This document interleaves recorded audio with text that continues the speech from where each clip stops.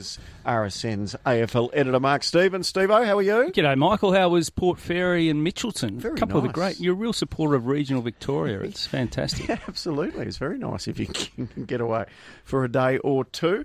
It's not long now until we bounce the ball on season 23, and I was a little disappointed to see a hamstring injury to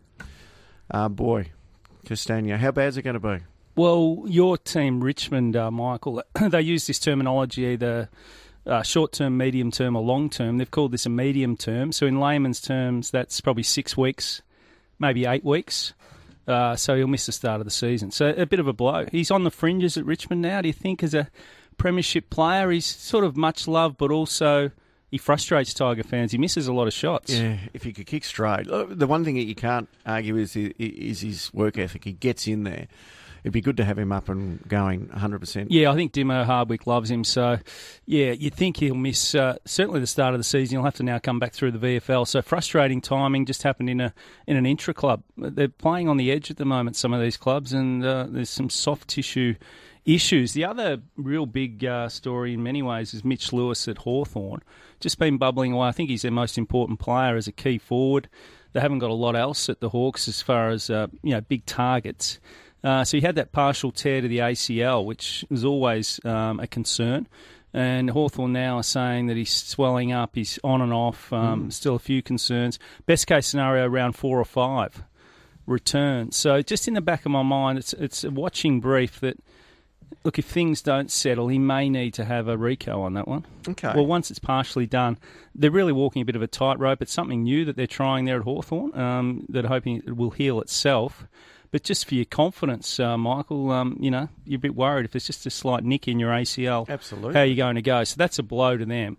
You really came good last year as a marking forward. Who do you think should lead the Cats?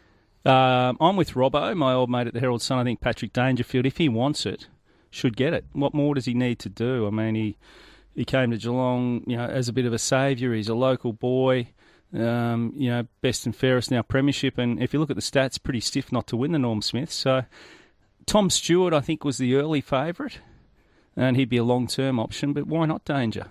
I'm not sure what the delay is. Is it just they want another long-term captain? How many more years has Danger got? He's probably got 2 to 3.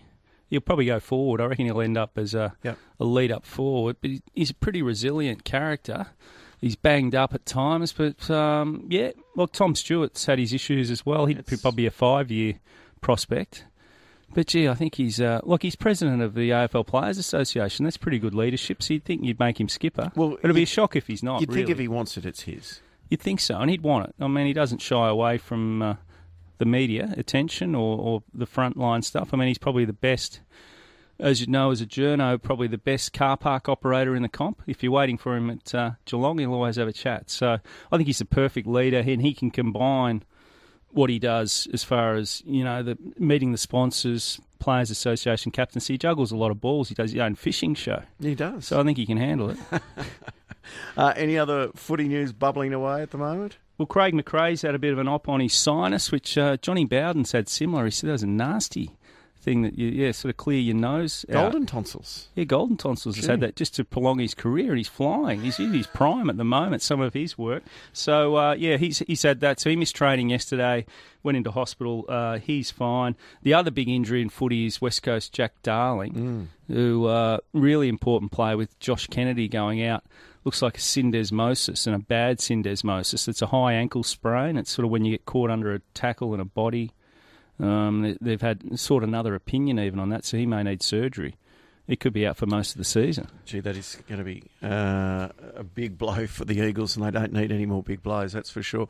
Hey, Steve, you watched the Super Bowl yesterday. Would you sell that ball? How much would it take to wrest that out of your mitts? Well, I said on breakfast I'd actually give the ball back. I just believe in karma with these things, but I'd want some. I'd give it back. I want publicity. Who would you give it back to? Back to the club for their museum, but I'd want some, maybe a ticket for life to every game, and on the back page of the local paper. No, I'd want the feel good handshake, hando. Yeah, I'd want some feel good publicity to go with it, but I'd feel guilty to cold sell hard that cash. Ball. No. That would be one of the great. It was one of the great Super Bowls. Yeah, it would be worth a lot. But I think the local guy now, or he's living in America, I think by bringing this attention on himself, doing interviews, social media, I think they'll contact him and say, mate, we want our ball back. And he'll have to give the ball back. Well, he'll probably get a lifetime membership of the stadium or something. Well, I think Mikey might know this. Patrick Mahomes, is he about $50 million a year he's on? Yeah, he's on $50 million a year. Yep. He could shell out something to get the ball back. Yeah, shell out a little bit, but is it greed to take the ball and run away? You're not really supposed to take the ball. You're allowed to do that in the States. Right. I think you're allowed to take it. Remember Tom Brady's retirement ball? And he then wanted it back, and then he gave that punter, I think he gave him a signed helmet, a signed jersey, and tickets to Tampa Bay. So they'd sort something out for him. He didn't get much. Yeah. Signed helmet from Tom Brady? What would that go for on eBay? Well, over $100,000. Really? Would it? Yeah, it's all right. But so the owners, and a signed jersey. I believe in karma. If you do good things happen. I think if you run away with that ball, you half a chance of something to go wrong. I think you're allowed to take the ball. And but they'll be after him now. They'll have there's no doubt about it. They'll try and get it back. But isn't it a great story? Our Aussies tend to find themselves in. Is it something about Aussies at events that we find ourselves in these situations? We needed a good Aussie storyline. Yep. Aaron Sipos, did he cost? Well, it was a missed kick. Philly. He's got one job, really, and that's to kick the ball a decent distance to a decent spot, and he didn't do that. You don't have to do a lot as a punter, so that didn't help.